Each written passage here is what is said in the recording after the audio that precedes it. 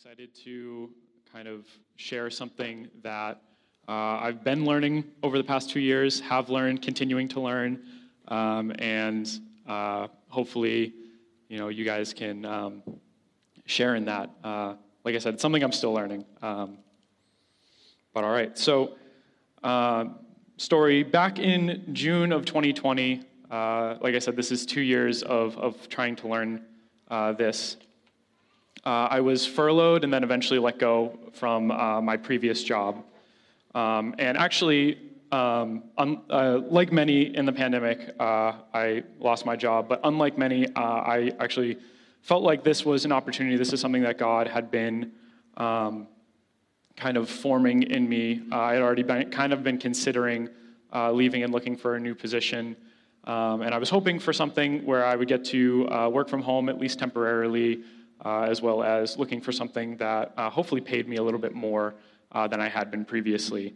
And like I said, this is something that with the furlough, with being let go, I felt like this was something that God kind of had for me. I felt like God had been preparing me for this.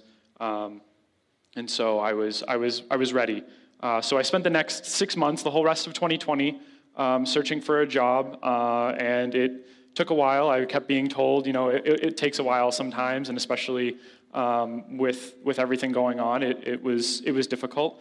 But eventually, I did accept a job, and I found a job, but it wasn't what I was looking for. It was a job as a bank teller, which I'm still at today, and it was a job that was in person, and I was getting paid about the same that I was being paid before, and actually a little bit less. And so I was just trying to figure out why this position. I did accept it, but I was somewhat disappointed. So why did God bring me to this point?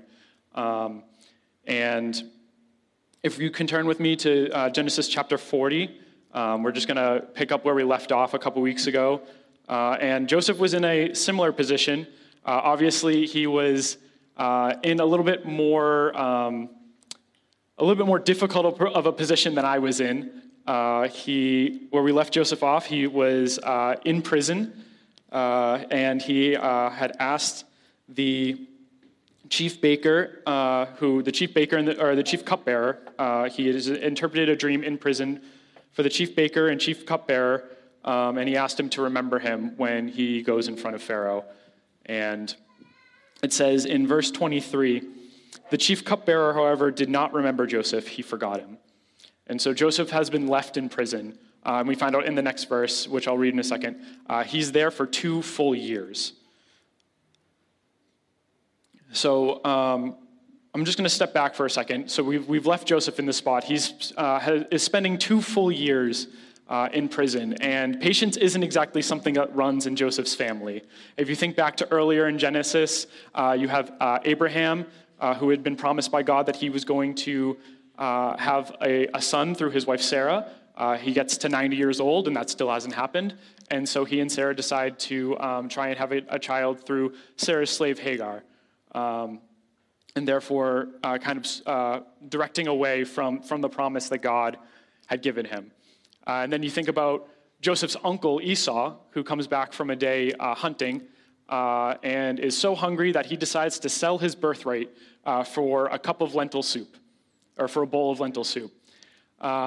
So he couldn't wait I don't know, however long it would take to make soup or to make something else. He couldn't wait that long to eat and decided, I'm going to sell my birthright, which is getting 2/3 of everything that my father owns as a Jewish person, and just sell that for my immediate gratification now in having this soup. So this is kind of the family that Joseph is born under. And he has experienced a lot of lows himself since his young age. So if you remember back a couple weeks ago, Joseph was given dreams at 17 that he was going to rule over his father, his mother, and his siblings, That doesn't happen immediately, as his brothers end up hating him for it, throw him in a ditch, and are going to leave him there to die, but then decide to actually sell him into slavery. And so he gets brought to Egypt and is a slave and spends 14 years in Egypt, both as a slave and then eventually, due to the situation with Potiphar's wife, his master's wife, gets thrown in prison. And so, needless to say, these dreams that he had felt God had given him, it hasn't gone as planned. So it doesn't seem like it has, at least. So the question that I'm assuming Joseph is asking, and that I was asking back when I was looking for a job, and even after accepting the job, and I'm sure many of us have been asking at different points in our lives, is what is God doing when things don't seem to go the way that we think they should? When we're waiting on God, when we're disappointed by the circumstances surrounding us, when it seems that things are going in the exact opposite way from what God has told us, what is it that God is doing in that? So what happens next? Well, let's read chapter 41, verses 1 through 8. When 2 full years had passed, Pharaoh had a dream. He was standing by the Nile, when out there came up 7 cows, sleek and fat, and they grazed among the reeds. After them, 7 other cows, ugly and gaunt, came up out of the Nile and stood beside those on the riverbank. And the cows that were ugly and gaunt ate up the 7 sleek, fat cows. Then Pharaoh woke up. He fell asleep again and had a second dream. 7 heads of grain, healthy and good, were growing on a single stalk. After them, 7 other heads of grain sprouted, thin and scorched by the east wind. The thin heads of grain swallowed up the 7 healthy, full heads. Then Pharaoh woke up. It had been a dream. In the morning, his mind was troubled, so he sent for the magicians and wise men of Egypt. Pharaoh told him his dreams, but no one could interpret them to him. And so just a couple things I want to point out before we continue on. The first is that if any of you know anything about Egypt and about the pharaohs at this time, it's that Pharaoh was seen as a god in the minds of his people. And I would think that if you've been told you're a god your entire life, you probably start believing that you're a god yourself. And so we have the God, the one God, speaking to this man who thinks of himself as a god. And at the same time, we have the people of Egypt. These people are not the chosen tribes of Israel, so these are the people that haven't been chosen by God, and yet God still decides to communicate to them. And so with all of this going on, I think it's no wonder why it says that Pharaoh's mind was troubled. The only other person that it's in the Bible that it says was troubled by a dream is actually King Nebuchadnezzar later on in Daniel 2. And so again, we have another situation of a king who considers himself a god being encountered with the one God and being troubled by it. One other thing is that the word that is translated mind in the NIV here, at least, is actually the Hebrew term ruach, which is normally interpreted as spirit. And so there was one commentary that I read where where it contrasts the spirit of Pharaoh, which has been troubled, with Joseph later on, which we'll talk about having the Spirit of God. And then he goes to his magicians and asks them to interpret his dreams, and none of them can interpret them for him. It's interesting here that Pharaoh seems to think of it as one dream.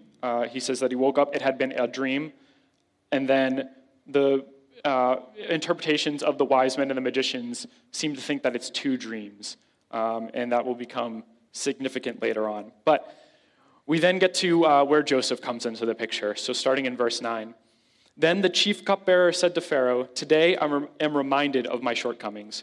Pharaoh was once angry with his servants and imprisoned me and the chief baker in the house of the captain of the guard. Each of us had a dream that same night, and each dream had a meaning of its own. Now a young Hebrew was there with us, a servant of the captain of the guard. We told him our dreams, and he interpreted them for us, giving each man the interpretation of his dream. And things turned out exactly as he interpreted them. I was restored to my position, and the other man was impaled. So Pharaoh sent for Joseph, and he was quickly brought from the dungeon. When he had shaved and changed his clothes, he came before Pharaoh. Pharaoh said to Joseph, I had a dream, and no one can interpret it. But I have heard it said of you that when you hear a dream, you can interpret it. I cannot do it, Joseph replied to Pharaoh, but God will give Pharaoh the answer he desires. So we think about that response from Joseph. After 2 full years of waiting, after 14 total years in Egypt as a slave, as in the lowest positions he could possibly be in. He immediately directs the glory of the situation back unto God. And I don't think that's something that just comes from holding on to this nebulous hope and just waiting for that one day where God is going to do something. It seems to me that this is something that comes from an active waiting, and actively waiting on God. And you can see that if you look back in Genesis 39, at the end of that, it says that the Lord was with Joseph and gave him success in whatever he did. And that's in the middle of his time in the prison. He's being given success in everything that he did in prison, waiting for the one day where those dreams are going to be fulfilled. Now, just in my experience in that 6 months of waiting that I had when furloughed and let go, I can tell you that in my lows, I was not always actively waiting. And it's really hard to focus on what God is doing in the here and now, what God is doing right in front of me when I'm waiting for this thing to happen in the future. But that, if I might be reading into the text here, but that doesn't seem to be the case with Joseph. He seems to be looking where God is working in the here and now. So Pharaoh tells him his dreams, and Joseph ends up interpreting it. So we're going to skip down to verse 25. Then Joseph said to Pharaoh, "The dreams of Pharaoh are one and the same. God has revealed to Pharaoh what he is about to do. The 7 good cows are 7 years, and the 7 good heads of grain are 7 years. It is one and the same dream. The 7 lean, ugly cows that came up afterward are 7 years, and so are the 7 worthless heads of grain scorched by the east wind. They are 7 years of famine. It is just as I said to Pharaoh. God has shown Pharaoh what he is about to do. 7 years of great abundance are coming throughout the land of Egypt, but 7 years of famine will follow them. Then all the abundance in Egypt will be forgotten, and the famine will ravage the land. The abundance in the land will not be remembered, because the famine that follows it will be so severe. The reason the dream was given to Pharaoh in 2 forms is that the matter has been firmly decided by God, and God will do it soon." So Joseph interprets this dream, and it is God warning Egypt about this coming famine. This part of the story brings up a couple questions in me, and it might for you as well. The first is, why Egypt? Why does God decide to tell this land that doesn't worship him about the coming famine? And for me, I think that we have to look a little bit of the context. Now, Egypt in the Mediterranean is one of the biggest powers in the world at the time. And so it seems to me that God is using Pharaoh's power, and God is using the power of this non-Christian kingdom to help provide for the surrounding area.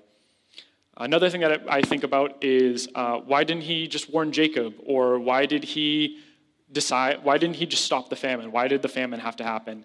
And these are questions that I'm certainly not qualified to answer, and I don't think there's going to be any human on this earth that is really fully qualified to answer that.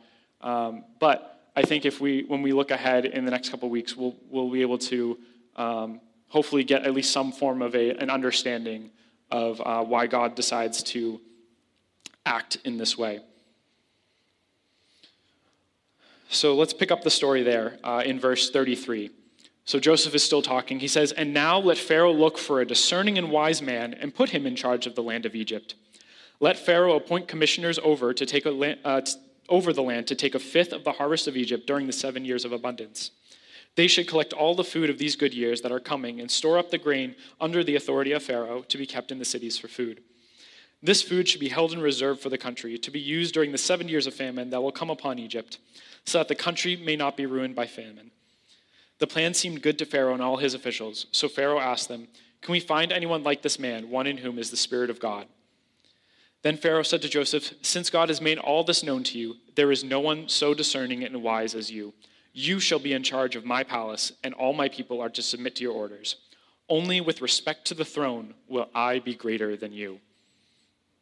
So we have Joseph's call to action here after this interpretation. And Joseph is putting himself in a little bit of a risky situation. He is just this slave that had been in prison for 2 years, and here he is telling Pharaoh, the king of Egypt, what he should do to prepare for this famine. Now, he seems to be doing this in a clever way. He's not promoting himself to do it, but he is telling Pharaoh what he should do. And Joseph also here, when he says to look for a discerning and wise man, he's probably alluding to these magicians and wise men earlier on who were not even able to interpret the dream. And so they're probably not the people that you should be looking to help prepare for this famine. And so the context really seems to be indicating that Joseph has recognized this opportunity by God, and he seizes it.